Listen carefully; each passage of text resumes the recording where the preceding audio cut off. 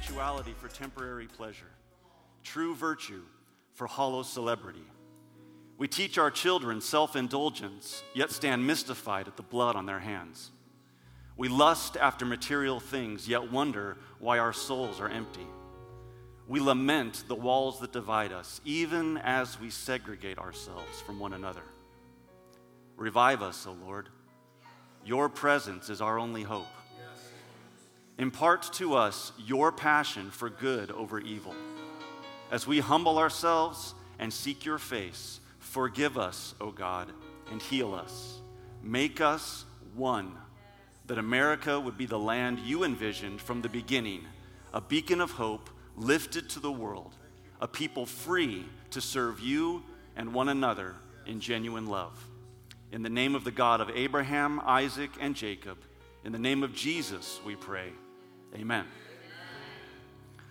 Lord willing, following the elections of 2024, this national prayer of repentance, along with the millions of amens that have been attached to it, will be presented to all living U.S. presidents from 2001 to 2025. If you want to sign this particular prayer, you can go to Pentecost Walk. It is up there. .org. By faith, it is up there, PentecostWalk.org. And you can learn a whole lot more about Pentecost Walk. The most common question I get asked whenever I'm home is, where have you been? So I want to give you a little bit of a map that will show you where I've been. We started in Minneapolis, and the yellow is where we've been. So we walked about, 15, no, it was a lot more than that. The entire walk is 20,000 miles plus, as we connect every single U.S. state capital and this is the title of the walk, is called Unbroken, because it is an unbroken line of prayer through every U.S. capital and most major cities as we take this prayer, as we pray for the church, as we pray for the nation, as we pray for whatever the Lord lays on our hearts as we're walking, praying, and seeing what God would do. So this is actually from the website. It's totally cool. You can go there, and it's interactive, and there's little tiny feet right by St. Louis. That's where we're at right now. So we're fixing to head out there again on Thursday and pick up the route and keep walking. So we're about 5,000 or so miles in with a whole lot more to go.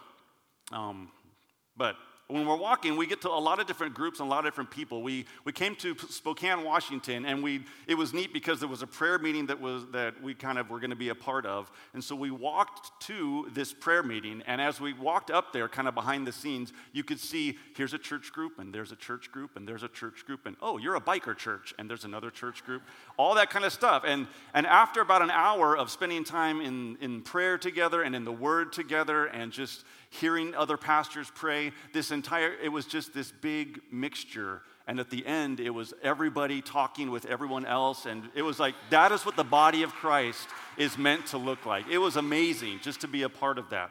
So sometimes we get those things. A lot of times we get to go with law enforcement. When you're walking down the highway, you get stopped by a lot of law enforcement who make sure you're okay. But it's also really cool. I've had highway patrol officers come by and get out of their cars, and we pray together and pray for their family and offer you a bottle of water, and it's really, really neat. This was right next to the border, yards away from the border with some of the sheriff who were there. We got to pray with a bunch of the Border Patrol agents along the border, and I'll just tell you this, hands down, and I don't want to offend anybody, but the Border Patrol are the most honorable law enforcement officials I have ever met. Ever. The men and women who serve there are incredible. They're amazing.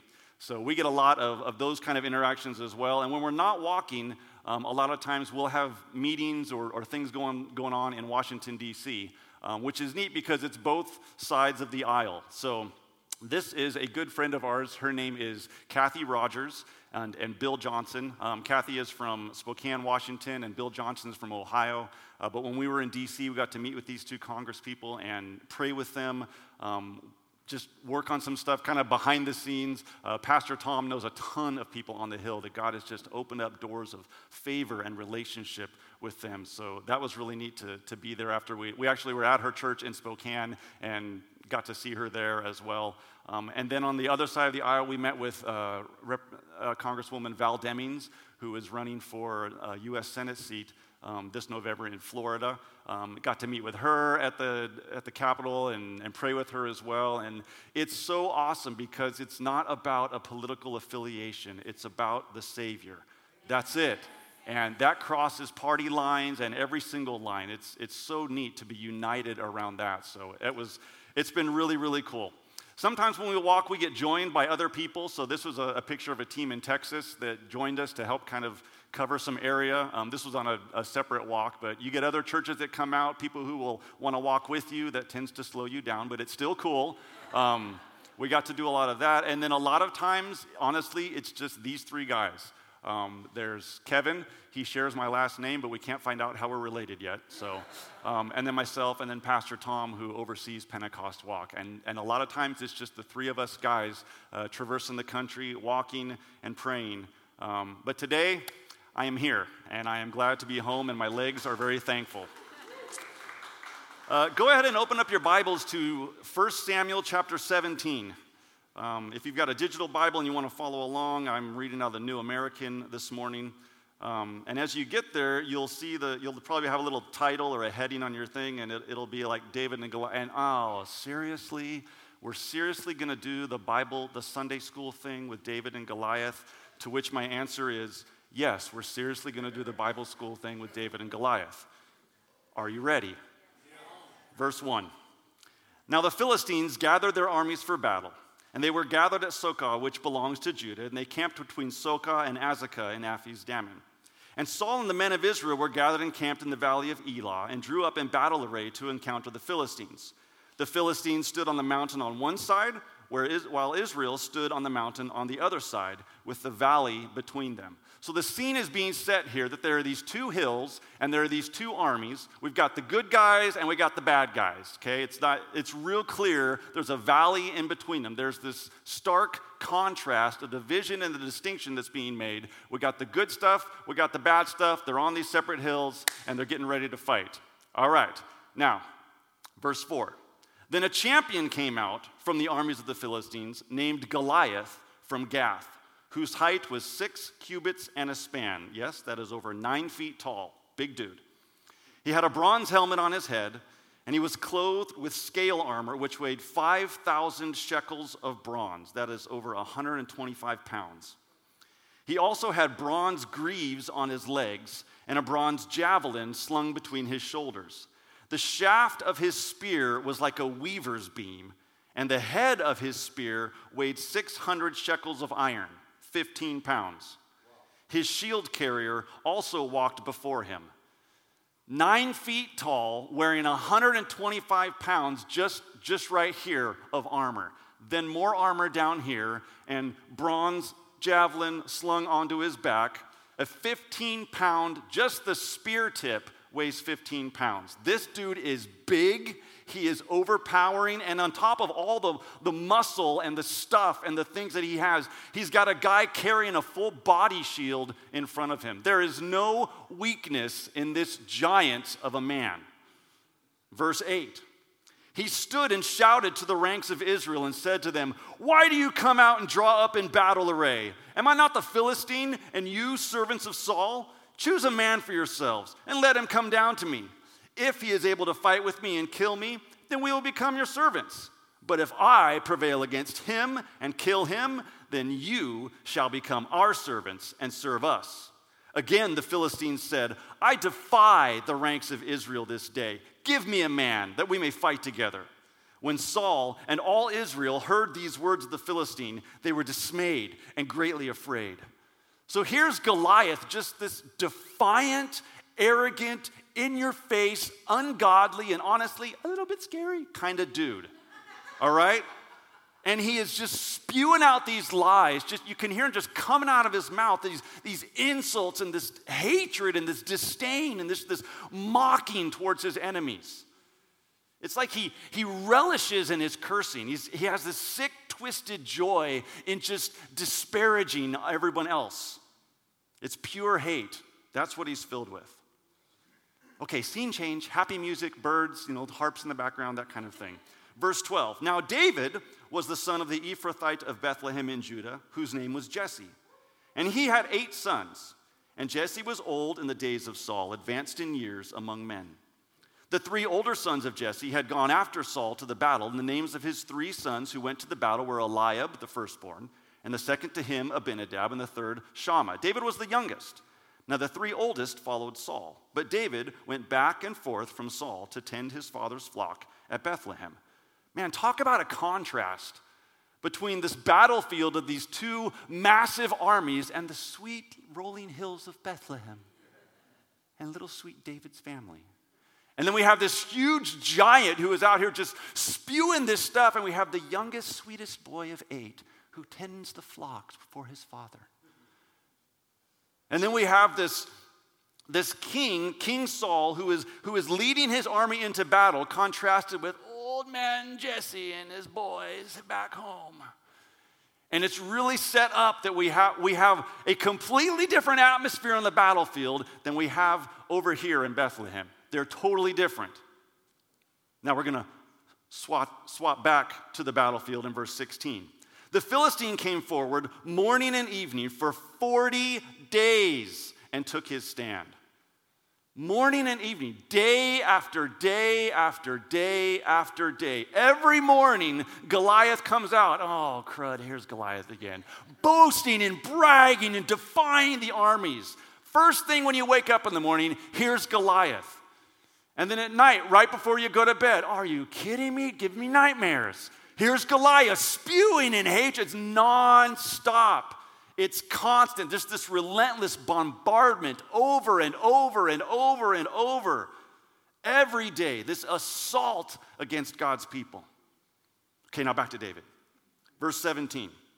Then Jesse said to David his son, "Take now for your brothers an ephah of this roasted grain and these 10 loaves, and run to the camp to your brothers. Bring also these 10 cuts of cheese to the commander of their 1,000, and look into the welfare of your brothers, and bring back news of them. For Saul and they and all the men of Israel are in the valley of Elah fighting with the Philistines." David's been given a mission by his dad. He says, I want you to take some bread for your brothers. I want you to take some cheese for their commander. Now, this is not an extraordinary task. This is not a great exploit that he's being called to do. Honestly, it's a little bit mundane. He's running errands. It's essentially what he's doing. But it's important to Jesse because Jesse cares about his kids. He wants to know how his sons are doing.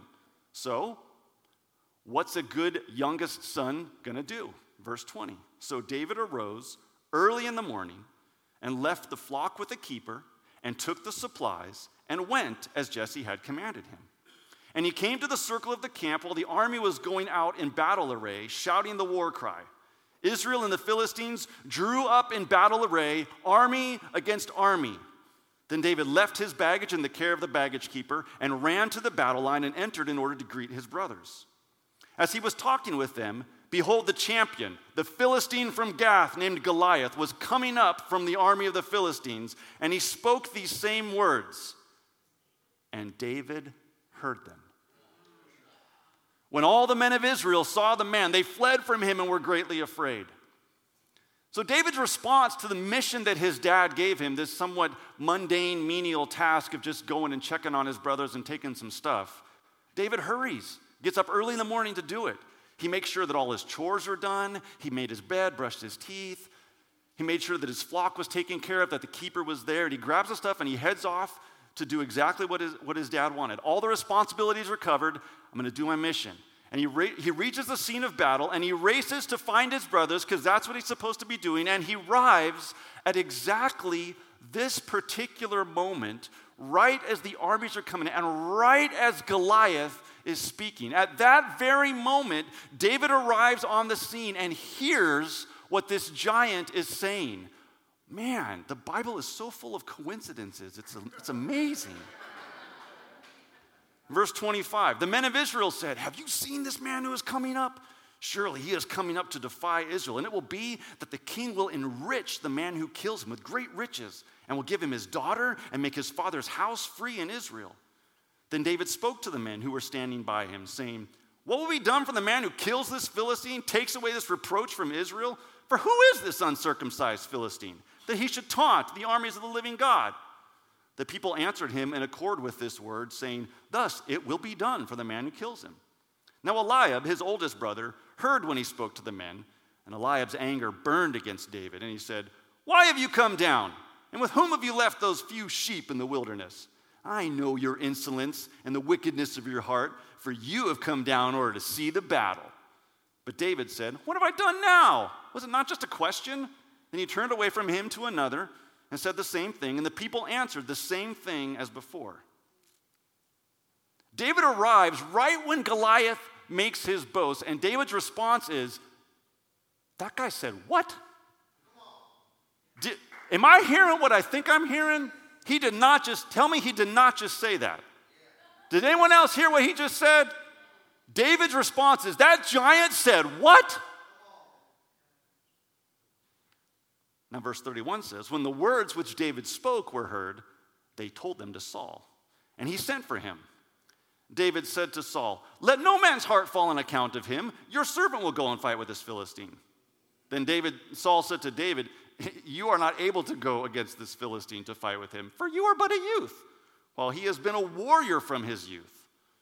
But David said to Saul, 'Your servant was tending his father's sheep. When a lion or a bear came and took a lamb from the flock, I went out after him and attacked him and rescued it from his mouth. And when he rose up against me, I seized him by his beard and struck him and killed him. Your servant has killed both the lion and the bear, and this uncircumcised Philistine will be like one of them, since he has taunted the armies of the living God.' And David said, 'The Lord who delivered me from the paw of the lion and from the paw of the bear, he will deliver me from the hand of this Philistine.' And Saul said to David, 'Go, and may the Lord be with you.'" This is a brave kid. This kid's pretty impressive. And Saul's like, he's impressive enough that the king is like, "Go for it, man. Go, take him on." So here we go. Verse 38. Then Saul clothed David with his garments and put a bronze helmet on his head, and he clothed him with armor, and David girded his sword over his armor and tried to walk, for he had not tested them. So David said to Saul, "I cannot go with these, for I have not tested them." And David took them off. He took his stick in his hand and chose for himself 5 smooth stones from the brook and put them in the shepherd's bag which he had, even in his pouch. And his sling was in his hand, and he approached the Philistine. Then the Philistine came on and approached David with the shield bearer in front of him. Goliath, 9 foot plus of just pure war-bred muscle, wearing 125 pounds worth of bronze armor. His armor weighed more than David did at this point.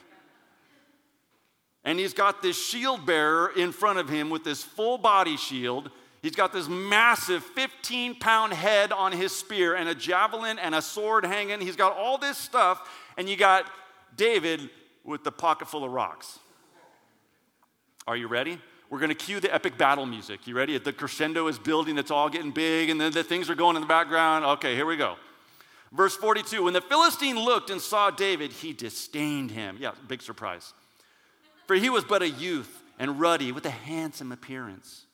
The Philistine said to David, "Am I a dog that you come at me with sticks?" And the Philistine cursed David by his gods. The Philistine also said to David, "Come to me, and I will give your flesh to the birds of the sky and the beasts of the field." Then David said to the Philistine, "You come to me with a sword, a spear, and a javelin. But I come to you in the name of the Lord of hosts, the God of the armies of Israel, whom you have taunted. This day the Lord will deliver you up into my hands, and I will strike you down and remove your head from you. And I will give the dead bodies of the armies of the Philistines this day to the birds of the sky and the wild beasts of the earth, that all the earth may know that there is a God in Israel. And all this assembly may know that the Lord does not deliver by sword or by spear, for the battle is the Lord's, and he will give you into our hands." I mean, come on, you got to give speeches before you have a big battle, right? If you're going to have the music building up and the whole thing going and the boom, boom on both sides, you got to give the big speech right before stuff starts. But the battle is clear. This is not about whose army is stronger. And it's not about which warrior is more skilled or who's mightier. It's not about which people group is better. Goliath argues all of those things. But David sees it differently. David understands this is an attack against God. This is a spiritual battle. This has got nothing to do with what everybody else is seeing. And now you see where David's faith comes from. Because, I mean, come on. When you fight against God, you always lose. I mean, it's just a reality. We can try whatever we want to do. We're going to lose if it's us versus God. The battle's over before it begins. David walks into this like, oh, you're fighting God. Well, this one's already done. And it's not because David is a better warrior. It's not because he has more skill. It's not because he knows stuff more. Oh, I have a lion and a bear, and you're just going to be like, it's because David sees what others fail to recognize. Goliath thinks he's fighting an army. He thinks he's fighting against one other person. He thinks this is something it's a man-made struggle. I'm fighting something physical going on here, but he's not. He may not realize it, but he is fighting against the Lord. Verse 48, then it happened when the Philistine rose and came and drew near to meet David, that David ran quickly toward the battle line to meet the Philistine. And David put his hand into his bag and took from it a stone and slung it. And it struck the Philistine on his forehead. And the stone sank into his forehead so that he fell on his face to the ground. Boom! And the dust cloud goes. Thus David prevailed over the Philistine with a sling and a stone, and he struck the Philistine and killed him, but there was no sword in David's hand. Then David ran and stood over the Philistine and took his sword and drew it out of its sheath and killed him and cut off his head with it. When the Philistines saw their champion was dead, they fled. The men of Israel and Judah arose and shouted and pursued the Philistines as far as the valley and to the gates of Ekron. And the slain Philistines lay all along the way to Sheraim, even to Gath and Ekron. The sons of Israel returned from chasing the Philistines and plundered their camps. Then David took the Philistines' head and brought it to Jerusalem, but he put his weapons in his tent. Oh! You got a slingshot with this laser accuracy, boom, and it sinks into his forehead. I love that. And then bam, and he hits the ground. And he grabs his sword and he chops off his head. And you got all the Philistines like, ah! And they take off, and the Israelites are like, rah! And they go, and there's just bodies everywhere. They're all over the road, and they're filling the valley, and then they finish the fight, and they're like, rah! And they take the whole camp, and they get all the stuff, and they come, and David's like, rah! Oh, the Bible's awesome. Now, we're going to rewind just a little bit. Just go back just a few steps. Verse 55. Now, when Saul saw David going out against the Philistine, he said to Abner, the commander of the army, Abner, whose son is this young man? And Abner said, by your life, O king, I do not know. The king said, you inquire whose son the youth is. Is this kid for real? I mean, like, does he come from noble stock? Is he like from a race of warriors or something that I don't know about? Is his family noble? Should I know who, like he's famous or something? Or where's his dad? Is he a wealthy family? I mean, will this make a good son-in-law kind of thing? Or what? I mean, just find out a little bit more about this kid. Verse 57. So when David returned from killing the Philistine, Abner took him and brought him before Saul with the Philistine's head in his hand.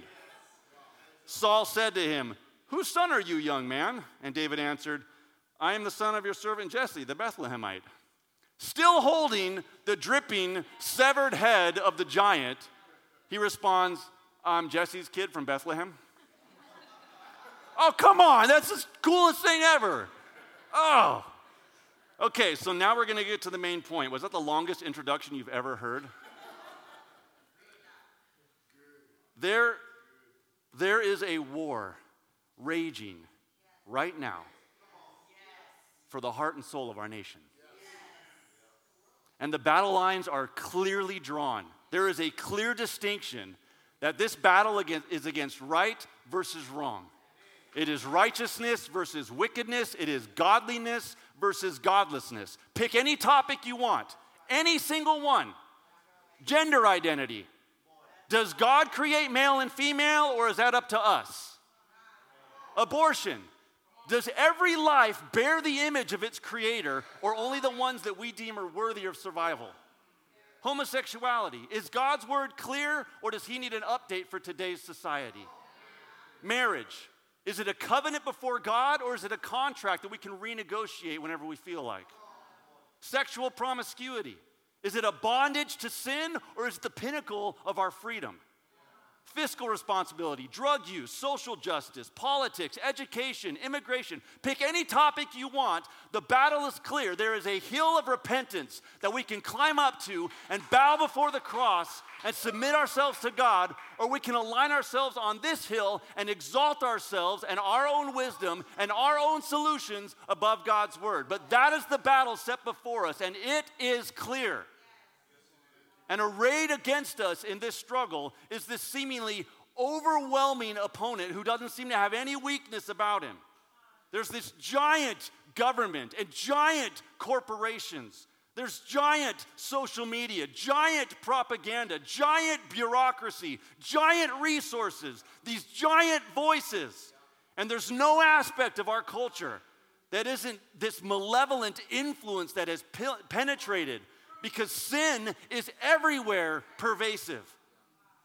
And it doesn't matter who gets elected or what party's in power, because the corruption still keeps going on. And it doesn't matter what scandal gets revealed, because accountability is just scoffed at. And it doesn't matter how much hypocrisy is exposed, because the lies just keep on repeating themselves. Power is abused, and justice is perverted, sin is tolerated, and then it's encouraged, and then it's celebrated. And the enemy then struts out onto social media, and he mocks God, and he mocks God's word. And he defies God in our entertainment. And he dares anyone to challenge his sick and twisted perversion of gender and sexuality and equality. And he says, go ahead, speak up, and I'll cancel you. Just go ahead and disagree with me, because I will straight shame you to your face. So just sit there, and I'll ignore you. And people cower in response, and he just thrives on that fear. And now the Lord focuses the scene on his church, his anointed people. And our peaceful Sunday morning routines, they are a stark contrast to the raging cultural battlefield that seems far, far away. And safe within the walls of our tradition, we faithfully do as we have always done, shepherding and worshiping and praying and serving, ministering to the Lord, ministering to one another. But back on the battlefield of America's culture, this defiant enemy repeats his threats and his mockery and his taunting and his intimidation day after day after day. He persists with it. He is relentless with it. And every time he's met with cowardice and humiliation and helplessness and passiveness and fear, because no one knows what to do.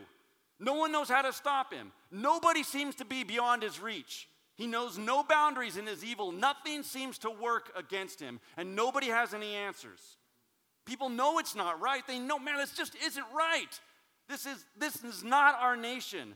We're being torn apart because of this, but they just don't know what to do. They're told that it's a political issue. And so they hope that, well, maybe the next election will change things. And they're told that it's a social justice issue. Okay, well, maybe the next Supreme Court decision will make things right again. Or they're told that it's a racial issue. Well, maybe our schools will train kids properly in that. They're told that it's an economic issue.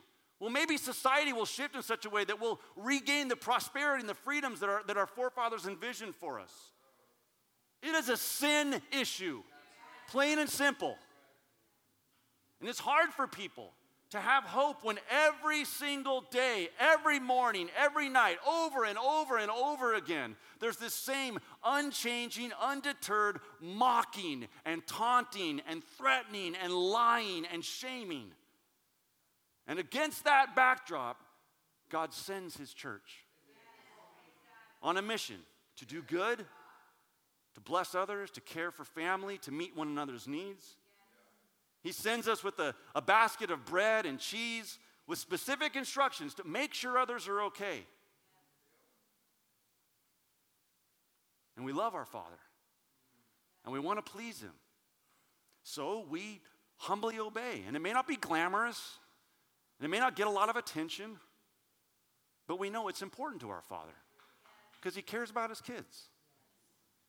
And so we get up early in the morning, we shoulder these responsibilities that are given to us. We make sure that whether we're at home or at work or at school or at church, that we are being faithful Christians and faithful servants and faithful stewards and faithful followers of Jesus. Because after all, we're eager to follow him. We want to please him.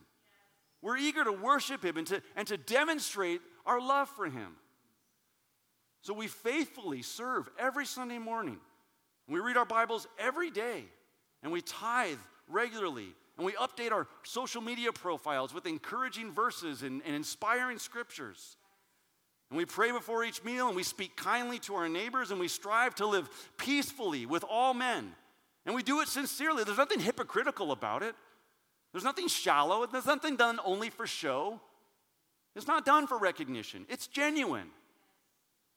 It's our basket full of bread and cheese, and we distribute the contents of that faithfully, with purpose and with care. It's our responsibility, perhaps even our calling, and we find fulfillment in our basket that we've been entrusted to carry. Our hearts are filled with joy as we walk in this humble obedience to the Father's instructions with our baskets. And then one day, all of a sudden our eyes see something that is unexpected. And our ears hear something that is unexplainable. The giant said, "What? A Supreme Court justice can't define what a woman is? What? Advertising the murder of babies is a way for employers to recruit new employees? What? Medical doctors are advocating for the chemical castration of children. What? Pedophiles are now referred to as minor attracted persons. What? The giant said, "Well, you did not just say that." And sure, we knew that bad stuff is out there. But now it's right in front of our face. It's right here. It's all throughout our culture. It's everywhere. It's like this infectious disease that is poisoning American society. Wait, but that's not the mission, right? I mean, that's not my basket. There's separation of church and state, right? We respect our authority and honor those who are in charge, right? This is where we are today, church. God is calling his church to put down the basket and to pick up some stones. He is calling his people to sprint into a fight and not just walk back home. He's calling us to take whatever he has given us and however he has gifted us and engage in the battle. Because, church, our destiny is not found within the four walls of this building. Our destiny is not found inside the picnic baskets of bread and cheese. Our destiny isn't found on a calendar that is filled with church events. Our destiny is this fight today, right in front of us. Our destiny is to engage in battle right now for our nation, for our families, for our city, for our neighborhoods and communities, for our kids. Because if we stand idly by and refuse to speak out and refuse to get involved, if we remain silent against a wicked and perverse culture and instead content ourselves with dutifully delivering our baskets of bread and cheese, rather than engaging in the battle for the soul of our nation, then our children will look back one day and they will lament that the freedoms we now enjoy are denied to them. Ruled by a godless government and oppressed by a sinful society, they will wonder, how did it all happen? When did it all change? And they'll ask us, why didn't you do something? And then in response, we'll turn to God and say, why didn't you do something while we were faithful with our baskets? And the Lord will say to us, you considered the battle before you to be a distraction from your faith rather than the focus of your fight. This is the moment before us, church, We've arrived on the scene, honestly, a little bit unexpectedly. But we're here nonetheless. And we cannot deny the day or the hour that has been thrust upon us. We are the inheritors of this moment in history, arriving precisely at this time to witness and to hear exactly what we are witnessing and hearing. This intentional dismantling of our society and the destruction of our nation. The battle is here and it is right before us. So put down the basket and fight. Take the gospel and run for public office. Take the gospel and vote for righteous leaders. Take the gospel and visit your school boards to hold them accountable. Take the gospel and serve your community. Take the gospel and start a business. Take the gospel and invest your money ethically. Take the gospel and serve widows and orphans. Take the gospel and love scared, soon-to-be moms. Take the gospel and speak the truth out loud with your mouth publicly. About what? About everything. Take the gospel and declare that male and female are God's ideas and not our own. Take the gospel and call sin, sin. It's not a choice. It's not a preference. It's not some kind of identity. It is sin, and all of it can be forgiven. Take the gospel and expose corruption. Expose it. Take the gospel and refute the lies that we hear every day in the media and with politicians and celebrities and people that we follow online and our friends and athletes. Take the gospel and engage yourself in the battle. Put down the basket and fight. Because no politician and no political party is going to save our democracy. There's no foreign policy or border policy or fiscal policy or public policy that's going to fix what's broken. There's no new law that's going to be passed or an old law that's going to be repealed that puts everything right again. There's no amount of money, there's no amount of manpower, there's no amount of mandates that's going to fix what's not working about America. Jesus is the only answer. He is the only answer. He is the only solution, and He is always the solution. Only Jesus can change hearts. Only Jesus can forgive sins. Only Jesus can give hope, because only Jesus has the power to turn an entire nation back to God. Only Jesus. So get Jesus out of the picnic basket and into the fight. Because at the end of the day, I don't want to stand before God. I don't want to come back home and tell Him, well, Dad, I delivered all the bread. I want to stand before my King, holding the blood-soaked, dripping head of my enemy.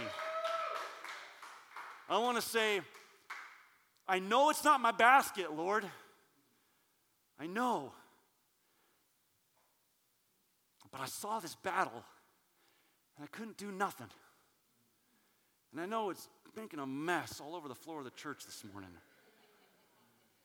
And I know that it really interferes with my family life. And man, God, it consumes a lot of my time. And I'm not even sure I'm the right guy for the job. But Lord, I saw this battle. And I heard these lies. And I saw this defiance. And I felt people's fear, and I couldn't do nothing.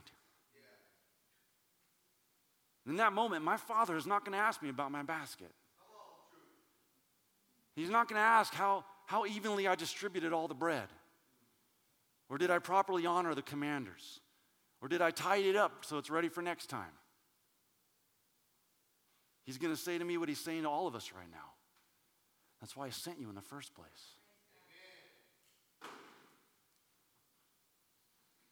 And you may think, man, that sounds great, and that's super inspiring, or you may be like totally offended right now. But where do you start? How do you take a first step on that one? Well, I'm going to help you, all right? And we're going to do it together. And we're going to start off super easy and super simple. You don't even have to leave the room. I mean, come on. Are you ready? I'm going to take my basket. I'm going to go first. I'm going to set it down. Now, I don't know about you, but inside my basket, there's a cute little altar call that you're supposed to say at the end of a sermon to make sure everybody knows Jesus. And I've done a ton of those. And it's a regular thing. And it's familiar, and it's comfortable, and honestly, it's kind of fun. But I'm going to put that down. Because the moment that I've been given right now is an opportunity I'm not going to waste. So I'm going to risk. I'm going to do something uncomfortable and unfamiliar because I see what's in front of me. I'm going to have you do the altar call. You just found your basket. Good job. Awesome. There it is. Come to church, sit in church, be in church, worship, hear a sermon, go home for lunch, but not at Chick-fil-A. I got to take this, and right now, just go ahead and set it down, church. Set it right there. You can push it under the pew in front of you if you want to. If it gets out of sight, and that's better, go for it. But set it down right there. It's not going far away. You're not going to set it on fire and dance around the flames. That's not what we're doing. It's just going to set down right here. And there might be a little bit of risk involved, and it might be a little bit unfamiliar, but we're going to engage with the moment that we've been given. There are people sitting right next to you, right around you, behind you, in front of you, across from the aisle from you. Are they saved? Well, if you're married to them, I hope you know that question, the answer to that one, but maybe you're not married to them. Maybe they're a perfect stranger. Well, how do you know they're saved? Because they're at church? Because they're dressed right? Well, how are you going to find out if they're saved? Oh, like talk to them? In church? Like during church? About Jesus? Whoa. The basket's on the floor, okay? Just leave it there. It's okay. We're in a safe place. Nate, you can come up, man.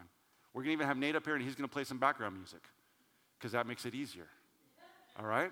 It's not going to be total silence in here. It's all good. But how do you find out about where that person's at? If Jesus said to go and make disciples, well, it's going to require that you find out where they're at. Do they know the Lord?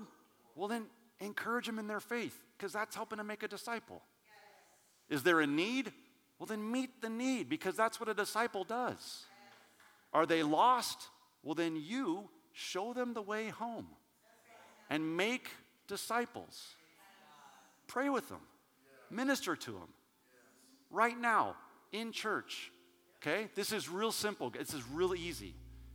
It's a first easy step for us. But my basket's down here, and I'm not giving an altar call. You are. So we're going to take 60 seconds. That's all. Just a little bit of time. Find somebody next to you and find out where they are with the Lord. And then you minister to them. Go ahead, church. You're doing good. You're doing good.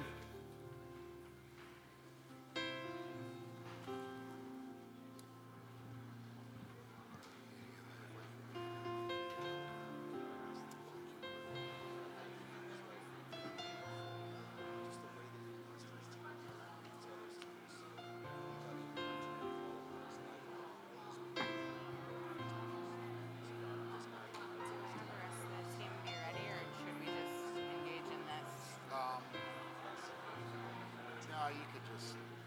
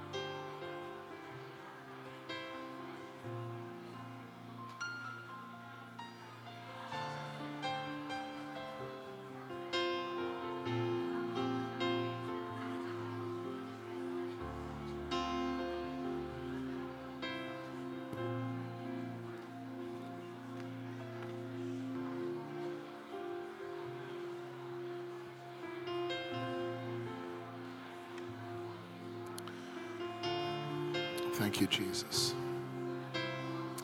Thank you, Lord. Lord, we thank you today.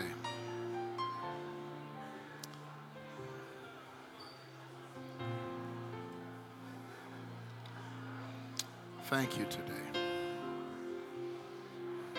Thank you today. Thank you, Jesus, today. Thank you, Lord, today.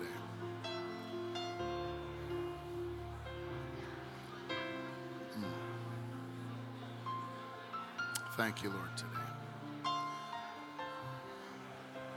Thank you, Jesus. Lord, we thank you for the word that was shared today.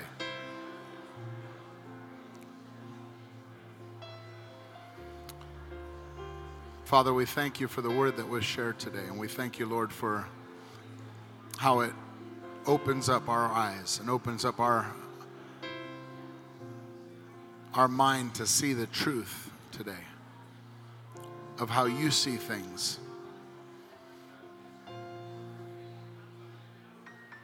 And we say, Lord, your kingdom come and your will be done in our lives. Your kingdom come and your will be done in our nation. If you're finished with praying with someone right now, would you just pray with me? Your kingdom come and your will be done, Lord, in my city. With the laws, with the government, with the school system. Your kingdom come and your will be done, we pray.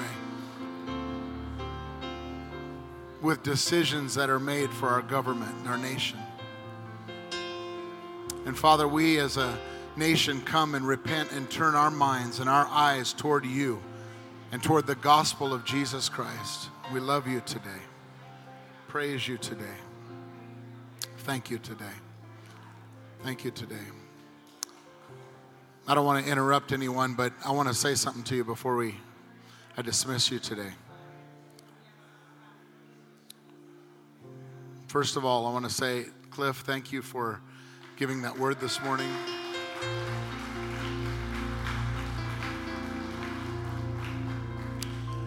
Do you know, let me just share something with you from my heart today.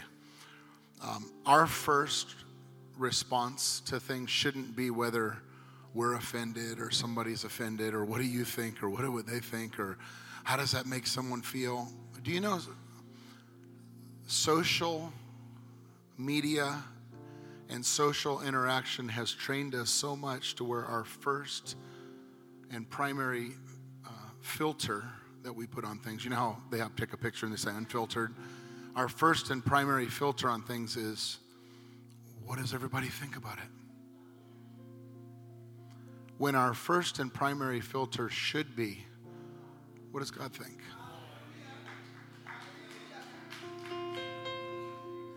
But it's not with so many people. Our first filter shouldn't be our political party, the color of our skin, our socioeconomic status, our feelings about this or our thoughts about this. And in fact, I think as a society, we almost look for divisions. We almost look for, what side do you stand on? We're almost looking for division because division in some ways brings us identity. It brings us, who do you identify with? We talk about identity. You mentioned gender identity and things. Let me tell you, political identity. With everything, there's a subject that's shared, and you go, which side do you stand on? Listen, if any man is in Christ, he's a new creation. And no, let me just say, listen, our identity needs to be first and foremost in Jesus. So when people say, where do you stand? The only place I can stand, that's with the Lord. Where are you? What party do you sit on? I'm seated in heavenly places in Christ Jesus. Paul said in Galatians chapter 1 verse 10, he said, if I seek to please men, then I would not be a servant of Jesus Christ.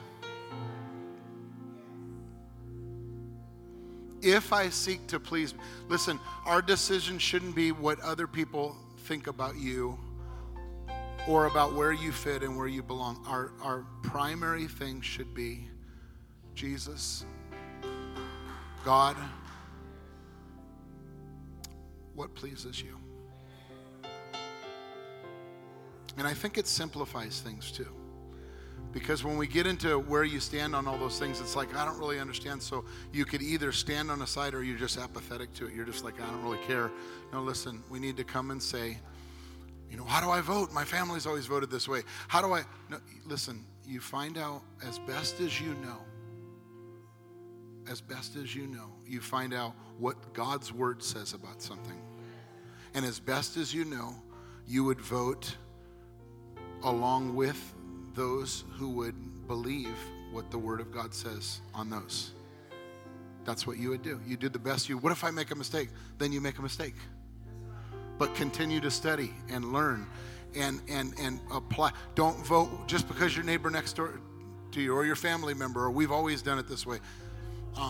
And by the way, in the book of Romans, people say, well, I don't even vote because someone said I voted for Kanye West this last time because I don't really know who to vote for. I know he wasn't going to win, But the Bible says the reason why we vote is one of the scriptures on it is, it says, and I know we're not in voting time right now, but remember this for the future. You may never come back here today, but after today, but just tuck this in your hat and listen to, in the book of Romans, right at the end, it says those who do those things are in worthy of judgment. You say, judgment? We're in the land of grace. No, Romans was written to the church, okay?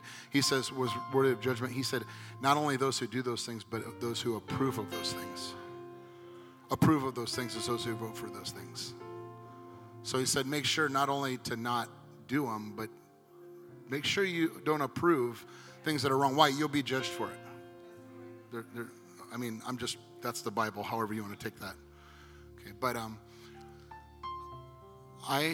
I'm sitting here and I'm receiving just like you're receiving with the word today, and I just stopped and made that commitment, and I want to ask you to make this commitment. Lord, now let me tell you what it is first. Don't just repeat it. I want you to make this commitment. Lord, I want my life, not only today, not this year, but forever. You may be a student in school. I remember being taught all kind of things in school, and my professor is the smartest person in the world or the biggest idiot in the world, depending on how I'd see it. But they're very educated, nevertheless.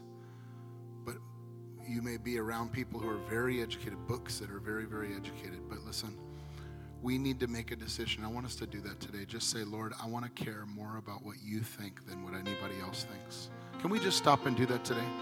Come on, say, Lord, I want to care about what you think. And when I hear information and when I'm asked to get on a dividing line or help me to stand up for righteousness, justice, not social justice, biblical justice. The Bible says that by righteousness and justice is a throne established, is a kingdom established, is a nation established. By righteousness and justice, which means if we have the opportunity to stand up for righteousness and justice in a moment of time and we don't do it, we're somehow allowing the throne to be of God, the blessing of God, the hand of the Lord upon our nation to come down. And let me tell you one more thing. Most people would think, well, I can't do anything about it. I'm not a leader. No, leader, John Maxwell describes leadership as influence. Leadership is influence. Every one of you in here today are a leader. Every one of you in here today have influence somewhere. And where God's given you influence, God's given you responsibility. So whatever sphere of influence He's given you, whether small or great, use it to please the Lord. Father, I pray today in the name of Jesus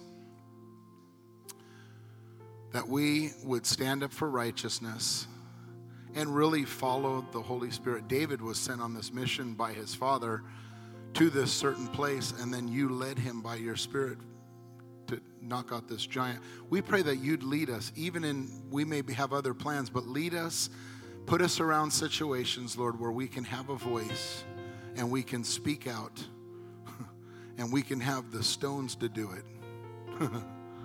In Jesus' name. Well, I hope you enjoyed the podcast today. And if you did, I'd like to ask you to subscribe to our show. That way the most recent episode will always be in your feed, ready when you are. God bless you, and I'll see you next time on the Memphis Tabernacle Podcast.